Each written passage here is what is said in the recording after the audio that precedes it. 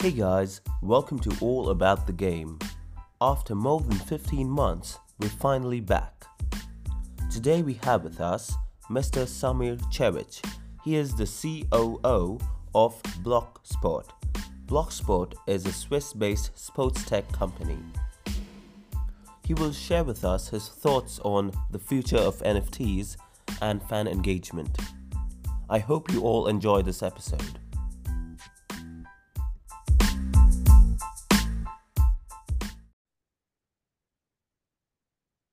Samir Cheric, welcome to All About the Game. Thanks for being here. Uh, Thank you for having me, Sid, and very much looking forward to this conversation today. Perfect. How's it going? I heard you were in Israel and you've been traveling quite a bit for some sports tech conferences. I mean, it's been great. Obviously, before Sports Tech Nation in Tel Aviv, I was at Sportel in Monaco. We had a very good presentation, great sort of feedback from both the organizers and also the industry heavyweights. Tel Aviv and Israel was very special, I think, apart from the fact that I was on two main stage panels talking about tokenization, the fan engagement, the monetization. I also ran a small workshop with James of Socios where we spoke to a very small group of people about all sorts of challenges sports tech companies like Blocksport and Socios are currently facing. In particular, amidst all the issues that the whole industry is facing with the various collapses of FTX last week, and in general the way in which the crypto market and the Bitcoin have been performing pretty much since the start of the year. Right. So I will get back to some of those things, but since it's a current issue, do you think the FTX news will have a huge impact on the sports NFT and the crypto market industry in the next few months? Of course, I mean, any major collapses like this will have an imminent impact because many sporting properties around the world are today connected to many crypto companies, including the FTX. And obviously, we saw the tweets of Dreyfus as well in relation to any of those that own Chili's, how they'll be recompensed and what the course of action Socios wants to do in relation to that. I've been kind of warning for some time that crypto companies have seen a huge potential by being involved in sporting properties in a similar way how the betting companies started quite a few years ago and have started becoming the general sponsors and taking the pride of place on the jerseys as well as at the stadiums and arenas. So in my view, a correction of the market will take place anyhow, and that's not a bad thing. But at the same time, I'd like to think that this is a great opportunity for those sitting at the helm of the sporting properties, that the senior management and the ownership structure will also use this as the opportunity to educate themselves in the process, what's really happening in the crypto market, how it's positively and negatively impacting the sporting properties and the investment into the sporting industry, how to do the proper due diligence when it comes down to tying knots with any of these big companies that might appear on the face of it as unicorns, as multi-billion-dollar ventures, but in actual fact, they're very fragile because the inadequacy of the capital is something that the banking sector and the financial sector has been going through over the last few decades. So when you basically run out of cash, when the panic sets in, when your customers start withdrawing huge amounts of money, which was the case in the FTX, $5 billion worth of withdrawals happened the Sunday before last, and they only had 80% in terms of the liquidity. Hence, the issue really happened. Somebody who's been involved in the financial sector for the last 20 plus years through M&A and other activities, I'm well aware how the banking financial sector operates. And I think these crypto platforms have probably underestimated the sort of status of the industry in the last couple of years. And I think just to finish off with the Bitcoin sort of space, if we think about it, in the last 12 to 18 months alone, 80+% of the investors in the Bitcoin are brand new people. So there's been a huge hype, and where there is a hype, there's always a risk of that going terribly wrong, and hence we've seen that with FTX. Right. So about this, I feel there's a huge confusion between the NFTs and the cryptocurrency and then the blockchain, because all of these things are kind of tied together. And do you feel certain clubs not wanting to get into the NFT and blockchain space just because of the cryptocurrency crash? I don't think that's the only reason. That doesn't help because obviously now we have to restore confidence and trust again, which has been broken over and over again. I think it's a more lack of education and understanding what an NFT is.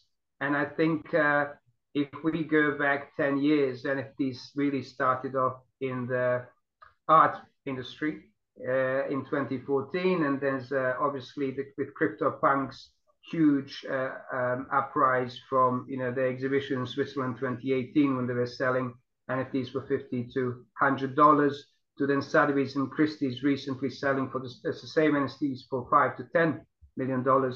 I think there's been a bit of a gold rush from the major players, and I think we've seen the likes of Barcelona and Man City terminating agreements with questionable NFT platforms.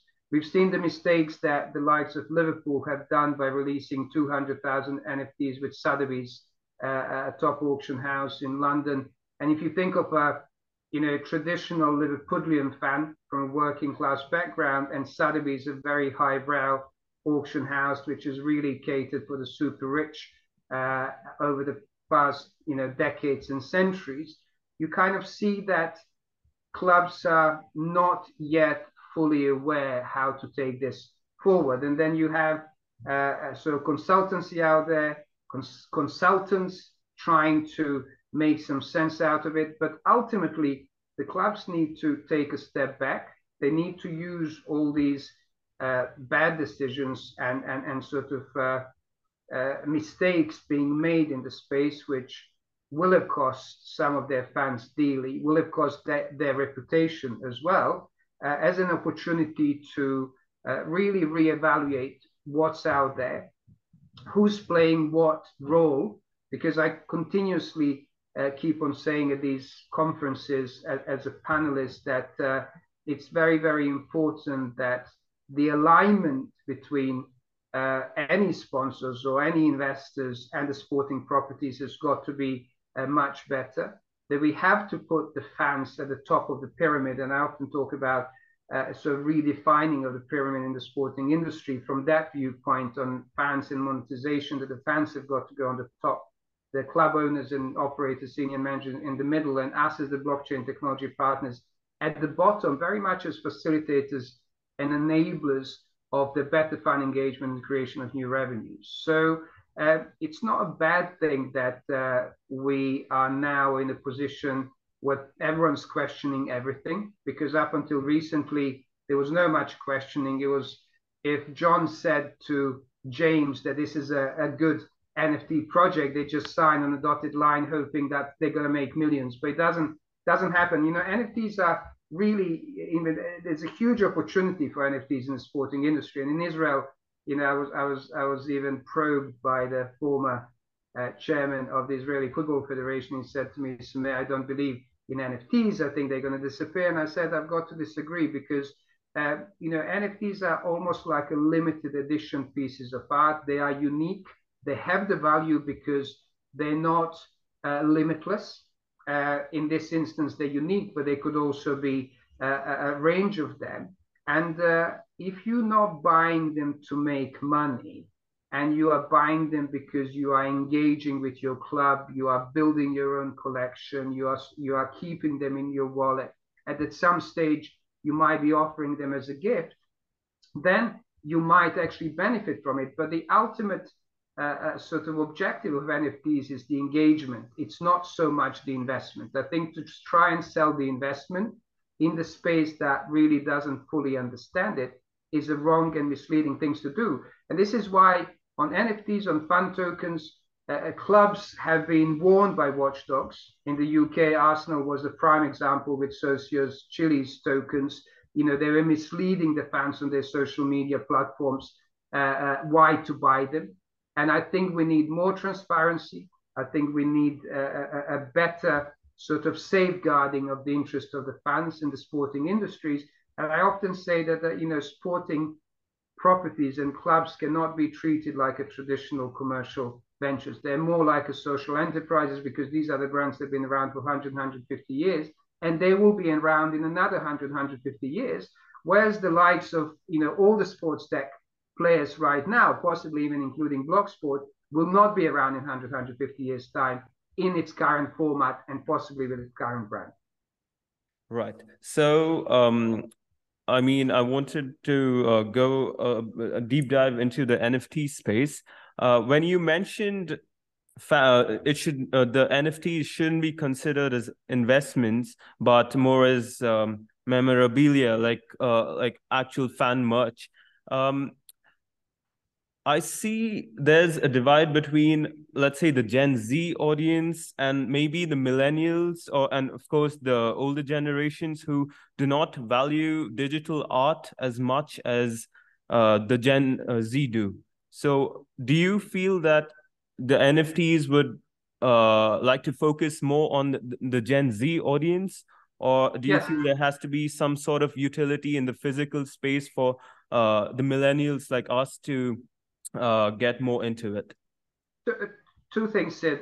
First, to kind of correct either myself or you in the sense, of course, NFTs, because they're unique and they are basically blockchain based, and there is a secondary market, they are deemed as the investment proposition. The point I'm making here, you cannot predict the value of those investments, just like you cannot predict the value of a Picasso, Dali, Chagall, Hearst, or any of the art pieces, because lots of famous artists have got what it's called a secondary level of artworks they've created over the years and decades. A very few pieces fetch millions and tens of millions and hundreds of millions at the auction houses, and that's all we read about. So the art industry has been very good at, you know, hyping up all the big blue chip names, and you can also understand that there's lots of these blue chip artists whose works you can pick up for a few £100, few £1,000. You don't need to be spending a few £1,000,000. But what we read about is not that. We read about the sort of blockbuster values there. The same with NFTs. We're reading about the blockbuster value. We're reading about Top Shot, you know, fetching huge amounts of money. And then there is a hype. When there is a hype, then everyone starts coming in, hoping they're going to make a great deal of money. And that's not the way it actually works in real world, in real business, and really investment setup and community. So to answer your question, of course, it's technically a financial instrument. It's a blockchain based, which is a great thing because it's based on smart contracts. And that's something that people need to understand. Like in the past, where we relied on the word gentleman's agreement or even a sort of contractual obligations, they weren't always honored because there was no way to sometimes prove that what was agreed could be actually applied. And, you know, often in the world of business, those who have a bigger and better lawyers win, regardless whether you're right or wrong. So the benefit of the blockchain smart contracts is actually that all the transactions are there. They can be viewed and monitored from the historical position to the future. And that's where the big benefit in democratization and transparency that's actually being brought to the whole ecosystem of the blockchain industry, including NFTs and tokens. So on that front, it is where I think the education needs to be much, much deeper across the board with fans, as well as with those that are releasing them through the sort of various sporting properties and assets, the digital assets that they actually have. Right. So in one of your previous interviews, you also mentioned adding a physical component to the NFT token, right? So the NFT. So what sort of physical components can be used to engage fans and enhance their experiences by sports clubs and entities? So it's a valid point, and I'm a great believer that even on our non-speculative fund tokens, which are really kind of underpinned by digital membership, we are encouraging clubs to also offer physical goods in relation to the NFT purchase. So, for example, with Partizan Belgrade Basketball Club, which recently returned to the EuroLeague, they have released 3D NFTs of the jersey that won 1992 EuroLeague title, and also two most recent jerseys of the 22-23 season. And all three of these NFTs, whoever ends up buying them, will come with a physical jersey signed by all the players and also the coach. So in actual fact, you're spending a few $100s equivalent, and you also end up having a unique jersey that's signed on behalf of the team and the so legendary coach. So you have a kind of double value. And at the same time, the club is really showcasing the sort of real care for the fans or anyone who ends up owning it. And I think we probably need to see more of that. We need to see more of the connection between the digital and physical. Just like at the beginning of the e-commerce boom, many sort of retailers out there thought, okay, we can really shut down our retail stores on high street and we can go digital. But in actual fact, when you combine bricks and mortar, which offers experience to customer and consumer, and you create a really good experiential user journey online, that supports each other, and that ends up being a win-win. And I think one of the most successful stories in the retail sector was the Burberry, who really, from the brand that was almost dying out and not having your Gen Z, and in this case also Gen Alpha, which is now coming up, he became in a hugely successful business from being sort of in a bad financial position. So to come back to you, who's going to be consuming it more? Of course, it is going to be more targeted towards Gen Z and Gen Alpha, because these guys, these youngsters live inside the smartphones, and they consume today's matches. And we discussed, especially in the parts of the world like Southeast Asia, in a very different way. So they will go to basketball, baseball, or football or rugby match, but they will be spending a lot of time on their smartphones. They will be researching certain things that are relevant to the match in the real time, and they will also be consuming other content, free or to pay for, during the match. So in actual fact, you really need to understand the new audience, and that's something that I think that the owners and the senior management of the clubs, leagues, and federations around the world are still struggling to understand, number one. And number two, I mentioned many times, the digital and marketing department has got to really employ those kind of kids, the new kids on the block, not those that have been in the industry for the 10, 20, 30 years just because that's all they know, but those that really understand the mindset of the new fan base. Right, well said. Of course, so because me being a millennial, I'm still so skeptical about about, like I mentioned, the digital art, and I wouldn't understand why somebody would want to own a highlight reel. Even though I'm a huge fan of United, I can just see it on see in 1999 on YouTube, or the best moments on YouTube. I still can't comprehend the fact that people would want to own an asset like that. But when you look at the younger generations and the way they purchase digital sneakers and stuff in esports, the skins for games. It's incredible, the market size and the amount they're willing to spend on such entities. Correct. No. I mean, look, I'm sort of somewhere in between, obviously, also as a millennial, where I feel, it's easy to be skeptical, and it's also easy to be very optimistic. So I think that the sort of the middle ground is always the right ground. So we have to be cautious and careful. We can't just trust everything and everyone out there and take things on the face value. We need to educate ourselves in the process. And I think this is where I'm talking about the importance of education being something that's really lacking the sports industry because of the pandemic and the fact that, the stadiums and arenas all of a sudden had no more fans attending. The major sponsorship deals collapsed because of that. The sort of the revenues, from selling tickets also collapsed, and season tickets and everything else. The sporting properties had to find another way to engage. So, in my view, obviously, pandemic massively fast-tracked the emergence of sports tech that we probably wouldn't have seen it to where it is right now. But at the same time, many properties out there rush to all these mega deals. The moment somebody showed them a 7-figure, 8-figure sum, they were signing without doing any due diligence. And if you think about the likes of Barcelona, Bayern Munich, Man City, Man United, they've got hundreds of millions of fans around the world. So if you are a sports tech company, relatively new in the marketplace, because nobody's older than 5 years really in the sort of NFT token space, then you will pay any money and you'll go and raise money in Silicon Valley or anywhere else in the world to actually have Barcelona, Real Madrid, Juventus, Inter Milan under your belt, because you all of a sudden have access to hundreds of millions of people or billions of people if you combine them all together.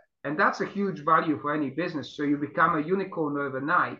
Whether you can deliver on your promise and on your contractual obligations, what you put in writing, it's a different story. And we have seen the way in which many sort of cryptocurrencies have collapsed, and how many of them also lost 95 to 90%, 99% of their value in the last 6, 12, 18 months. So that's where we have to start looking a lot deeper, finding the partners that are sort of offering education, ecosystem that is going to stay test of time, that is going to be around in the next few years, and that's going to really help sporting industry to embrace this new way of engagement. Because if you treat your fans with respect and offer them various loyalty schemes, various utilities, money can't buy experience, as opposed to just voting for something totally irrelevant, but you are telling them that they are running the club by being able to vote for X, Y, and Z, the color of the jersey, the song that's played after the sort of goal is scored. Who really cares about that? The fans, this is a typical example of the guys who are coming into the sporting industry not understanding the mindset of the fans. You see, the mindset of the fans is different in different parts of the world. You go to South America, you go to the Balkans, where the fans live and die for these clubs. They're born into the loyal sort of environment where the father, grandfather, great-grandfather, everyone basically supported that club. You're not going to switch to the rival just because the rival is actually winning the title 5 years in a row. You stick with that, and you really need to understand their motivation, because most hardcore fans will give the club money for nothing. This is another thing that the sport tech industry doesn't understand. Sometimes I have discussions and they say, but we have to give them the value. Of course you got to give them the value, but it's without question. But also you have to understand, if the club was in the financial ruins, the fans will do anything to keep the club alive. And look at the case of the Glasgow Rangers. 10 years ago it went bankrupt, and last year it won the Scottish Premiership and is now a serious force in the European football. So anything is possible, and we just need to play it right. Right. So you mentioned the top clubs like United and Barca and Bayern. Is there a sort of space for NFTs and real fan engagement with the lower leagues? Is it worth the investments and getting into this space, or is it just meant for clubs that have millions of fans? I think absolutely, to answer your question, Sid, I think we're working with tier 1, 2, and 3 in different sports. I think in football we are still at sort of tier 2. I mean tier 1 in certain countries, but I would call it tier 2, tier 3 at the global ranking. And then in sports like basketball, rugby, we're in tier 1. But we don't discriminate against the tiers, because I think in that tier 2 and 3 there's a huge potential, and potentially even a bigger need for these clubs to find a way how they can better engage with the audience, how they can create new value, how they can create new revenues, and how they can really put together a very, very strong, solid digital strategy to drive their sort of the sort of offering they have in terms of digital assets, not just to their own fans, but go on a global stage and trying to acquire new fans. Because if you look at Southeast Asia, these kids, and some of the countries are 50, 100, 200 million strong in terms of the population, where a huge percentage, 50, 60, 70% are your Gen Z, Gen Alpha. They don't have the loyalty towards any major club, the likes of the ones you just mentioned. So if you are a smaller club and you are fully digitalized, and this is some of the conversations we're having with some of our partners, that's kind of a greenfield for you. That's a virgin territory that you can take your brand, you can monetize it in the best way, and you can really create new opportunities and become a global phenomenon. Right. So, yeah, we spoke about football, but another question I had was, what about individual sports, and what sort of potential do you see there with NFTs? Do athletes have to individually go about figuring out how to get into these NFT spaces, or should it come from like the organization level? Because from in football, you'd have, let's say, United working with a company like yours, but in an individual sport like tennis, they're just individuals, right? They're athletes. So how do they go about leveraging the space? So look, our solution is catered for clubs, leagues, federations, and athletes. We've not yet started signing athletes purely because it's a different conversations. We have a conversations with a dozen or two top athletes in their chosen individual sport, or the athletes who are playing for major clubs around the world, who have a huge fan base in millions and tens of millions, but who are not really sure how to monetize it in the best possible way, other than being paid by Instagram, Facebook, YouTube for the number of followers they have. The approach is very similar to the approach of the organization of Sporting Property, because they have a fan base. The fan base is there because they love what they do, they love what they stand for, they idolize them, but they also support what they do off the pitch. Because clearly, when you are a role model, and many sporting stars around the world are role models for the community they come from, but they're also international, global community. You have to be seen as somebody who also gives back to the society and who's very charitable and philanthropic, and many of these sporting stars are. So then you grow the community in a stratospheric level, and you have a huge base that you can monetize in the right way if you offer value, and money count by experience. So I see no reason, and especially with companies like Blocksport, we are pushing that agenda too, and discussing the ways in which we can engage with major sporting stars who either play individual sports like tennis, prime example Djokovic, or who are already inside a major sporting property, but they haven't really fully understood the power of blockchain and power of a digital ecosystem. Right.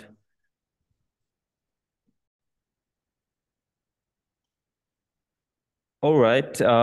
We spoke a lot about NFTs, and how does metaverse and VR and AR come into the picture with regards to fan engagement? Are you well aware of the VR AR space?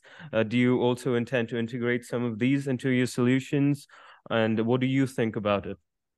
No, absolutely. I think it's very complementary, and we're already having conversations with some of our main partners about building their brand in the metaverse. We're having a conversation with the major metaverse companies around the world. Actually, I'm meeting one of them next week. They're already building cities in the metaverse, and really already in the sort of retail sector and the fashion industry. They want to come into the sport industry as well. VR and AR absolutely essential component of the experience behind the fan engagement. I think if you look at all the hardware and software that's gone into it, and the way in which, instead of sitting in front of the TV screens, you actually get through the streaming and OTT platforms inside the app. You put your VR glasses on, and you have a very, very different experience. You feel like you're inside the stadium and inside the arena. So it is all part and parcel of what one has to look as a sort of full metaverse strategy. And I'm glad to see that some of the clubs are now pretty much creating metaverse departments. They are hiring heads of metaverse, because it's not just NFTs, it's not just fan tokens, it's not just the fan engagement app. There's so much more. And I think if we can bring that experience that the retail sector has already done, and also to an extent art industry, because you've been able to experience museum exhibitions through the power of VR over the many, many years now. And it's great to see that we're really moving in that direction. And I'm very, very pro all that ecosystem metaverse. Obviously, metaverse at the moment is a huge buzzword that nobody really understands in the sport industry and in that sector, because it's a bit too much. I think there's lots of experts out there that are struggling to bring it down to the layman terms. And I think, again, I'm reiterating the importance of education in the process, and sort of really breaking it down in the terminology that's understood by those who are making decisions. Because unless we can translate it in the layman terms, we will struggle to get them over the finishing line, and the opportunity will be missed, because I genuinely believe that technology and blockchain in general is a huge facility that major brands around the world could really utilize. Right. So, do you believe that the esports audience are more receptive to these new technologies as compared to the traditional clubs? Because I see a huge space in the esports sector. The Twitch streaming audience, they're already into sort of these technologies. So, what are your thoughts on that? Absolutely, purely because it's a relatively new thing. I mean, esports have really emerged over the past decade, and many major sporting properties have jumped onto it, trying to sort of make some commercial sense from it. And many clubs, in football clubs in particular, made the mistakes with just going for PES and FIFA instead of really looking for the League of Legends and the Counter-Strike and all the other games that have got nothing to do with the actual sport. Because why would their fans really be playing and be involved with a sort of football game, offline and online, in the instance? And I know many people who have been advising the football clubs in particular, or the major sporting brands, how to take their esport sort of strategy and agenda forward. And you're absolutely right. I mean, if we look at some of the biggest esports teams around the world, they command such a amazing loyalty and conversion in terms of the engagement between them and their fans in comparison to the traditional sports. I was shown in Monaco by one of the Southeast Asian esports team how the player who has only 700,000-800,000 followers on Instagram gets 100 to 200,000 likes for every single post it does, which is 10 to 20%. If you look at the actual engagement with the football clubs that have 100, 200 million, it's 1 to 2%. If you look at the footballers that have 5, 10, 20 million, it's 1 to 2% or less. So the engagement is there. I think the sporting properties, traditional sports, can learn a lot from esports. I think the esports is becoming very complementary to the sporting brands out there, because many clubs around the world are setting or have set up their own esports teams. Again, I think they lack the understanding how it really works, because they are used to the traditional sport, and they're trying to sometimes mimic the same way to actually approach it, and that's the wrong way. So they need a better education, better advice, and better experts around them. But I think they're complementary. They can learn from each other. Esports is getting more and more investment in, and I think sooner or later it will become a serious a player and commander of huge sponsorship deals as well. It's still relatively young, but I like the space. I like the fact that the engagement is on another level to the traditional sports, and that's where the traditional sports can learn a great deal from. Right. Wonderful. And so with regards to esports, you mentioned the complementary. You don't think, I mean, I was always of the impression that, hey, esports is competing for the sports, the attention of traditional sports, and that's how it's also perceived by traditional sports. Like, hey, esports is taking over because it's an attention economy. People decide, hey, do I get into esports, or do I actually watch a 90-minute football match or a 3-hour tennis match? And I always felt it was a competition of attention. I think if it was 10, 20 years ago, when the new kids on the block, the Gen Z and Gen Alpha, went around, where we had a lot less time to consume content. I think if you look at the content consumption, I was attending some event and presentation, the content consumption today is almost 8 to 10 times bigger than 5 or 10 years ago. And because of that, there's more space for consuming both tennis and esports, both football, basketball, and esports. And frankly, some of the big brands around the world, and we work with quite a few of those. For example, Partizan Belgrade has 27 clubs in 24 different sports, including esports, as a brand, as a sporting society, it's called. And one could argue they're all competing with each other in terms of the sponsorship thing. But I think if you develop an overall strategy on the sponsorship and the commercials, as well as individual strategies, every club has got its own management, its own board, and they drive that in the direction they want to drive, then it's complementary and it's beneficial. So I don't see that being a huge problem, because market is massively opening up.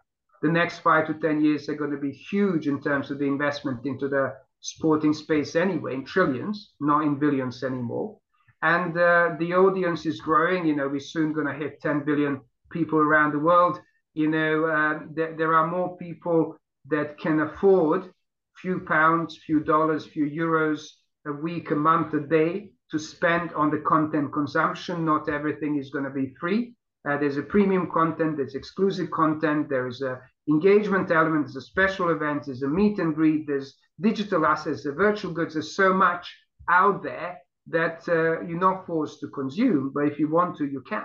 So I'm actually quite excited about where we're at in 2022 and what the sort of next 10 years are going to sort of deliver in terms of technology, in terms of blockchain, in terms of the new sports really surfacing up and becoming interesting and exciting and also popular. Right. So I don't want to take much more of your time. I just have 2 more questions. So I have a good friend from Bosnia, and I've also visited the place, the bridge in Mostar. And you mentioned something about your work in Bosnia. So what sort of work did you do over there with Edin Dzeko's club and everything? So So thank you for the question. So I was born what was then Yugoslavia, but in Bosnia in the 70s, and I came to London at the early 90s when the war broke out there. And I've been so back and forth. I was a CEO of a national airline there. I also brought one of the biggest billing solution providers out of Bosnia. And I remember meeting Richard Branson in one of the events and asking a question what he would do if he came across this amazing billing solution for his Virgin Mobile. And he asked me to come and meet him in his HQ. The deal didn't really work out, but it was great to actually speak to him and to sort of, he's a great success story when it comes down to being an entrepreneur and an investor. And then more recently, I went back with two objectives. One was to actually bring the Formula E race into the region.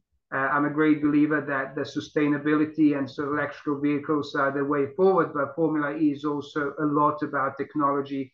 It's a lot about the future and the present, and it promotes the right values that I also believe in. And the second of one, I was inaugurated as the chairman of the football club, Željezničar, from which I think Jaco came out of, from which I stepped down last summer, as I'm so looking really to bring the investment opportunities into the world of sport and the world of football there. So that was kind of my relatively short stint of being back in Bosnia. But off the back of that, as my ambition with the club was really to digitalize it and make it a global brand and do sort of global partnerships, which I did in Africa. I was very close to do it with Glasgow Rangers here, but it didn't work out. Off the back of that, that's how I really also came across Block Sport and really loved the vision and mission of the co-founders. Really believe that's the right kind of property in the sports tech space. That's a genuine when it comes down to offering the full digital ecosystem for the clubs. It's in it for the long haul, hence lots of our contracts are 5 years old long because we really want to push that agenda. We want to educate. And I visit regularly. I'm back and forth to the region. I think the region is full of opportunity and potential, especially in the sporting industry. They're relatively small countries, what used to be one now, split in a few different countries. Sport is a way of life. It's not something that you just take for granted. It's ingrained in you. It's in your DNA. Everyone plays it, and everyone competes at a high level. And hence, as relatively small countries, it gets you very far on the global level. And you can just look at the likes of Djokovic being #1 tennis player in the world. You can look at the likes of Ibrahimovic, who was born there but played for Sweden. He became one of the best players. You can now, with Luka Modric, with Vlahovic, who recently moved to Juventus and will be playing in the World Cup. There is obviously Pjanic from Bosnia, Jaco from Bosnia. Lots of major stars have really emerged out of their region because I think we have sort of that ingrained in our DNA and we love to compete. Perfect. Wonderful. And the last question is, what does Blocksport have for the future? How do we find out more about it and also more about yourself? Sure. I mean, look, I've been with Blocksport for almost a year now. I came as a COO, and my role was to really drive the company onto the global stage. So we've set up representative offices in the Middle East, in South America, in Southeast Asia, in Africa, and really kind of globalize the concept, engage into major conversations, really attack the markets such as Africa, Southeast Asia, and South America, where we feel our technology could really do miracles for lots of these sporting properties, educated our partners in the process, like Partizan Belgrade and some of the European ones, about the power of blockchain, got them to be the first in terms of basketball in EuroLeague on the global stage to really drive their sort of digital ecosystem with their fans together. We actually starting to work more and more with our partners to also improve and perfect our product offering. I think it's very important because in any service or product industry or business, the product is at the core of it, but the understanding and the deployment of their product is also very, very key. And sometimes you can sit with the tech developers developing something that's exciting, innovative, pioneering, but unless that's trialed by those who potentially need it and want it, it becomes a different proposition. So we are trying to engage our partners, ask them to tell us what else they would like to see from our solutions. We go and develop those, they try and test it, and then we roll it out into the space. So we're now bringing in, the OTT streaming, we're bringing in premium subscription model. We are enabling fans to acquire premium subscription off the back of fund tokens. Important to mention that we're probably the only sports tech company in the world that offers non-speculative fund tokens, which technically act as stable coins. They're utility and benefits based because we don't want to list them, because I think listing requires a great deal of thought, because even if you go for an IPO at the main board stock exchange, you need to really do a lot of work pre the listing. I think that the sporting properties have rushed to listing, in my view, and I think there's been a huge mistake in doing it in that particular way. I think we need to take more time. And, we are now looking at the various integrations with as I mentioned, the companies from Metaverse, the VR, AR components of it we want to bring to the table. We want to integrate the ticketing. We're soon launching NFT tickets as well with some of our partners, because we want to combine the physical, as you just mentioned earlier on, and the digital. We want to kind of help them create a much, much better engagement and obviously create lots of revenues. Ultimately, we want the fans to also be so close to the club that if the club is missing 10,000, 100,000, $1 million, euros, pounds to acquire the player that will make a difference in the next season, they can get involved off the back of the purchase of the fund tokens or any of these other assets that the club has got to offer. And that can be a proportion, the signing of that player could be a proportion to the fans. And I was speaking to some guys in Israel only yesterday. They're one of the basketball clubs that's actually owned by fans, which I absolutely love, the fact that there are clubs out there owned by fans, although I question sometimes whether fans can really run clubs just like when the populace can run the country. It's a bit of a tricky one, and politically a sort of correct or incorrect, depends how you look at it. But they did a fundraise, they did crowdfunding. I think they raised $500,000 in order to help the club acquire a player that is necessary for them to compete at the top level. So that's what's happening with Block Sport. We recently started really a huge development and growth in Africa. We're soon going to be announcing some of the first properties in South America and Southeast Asia.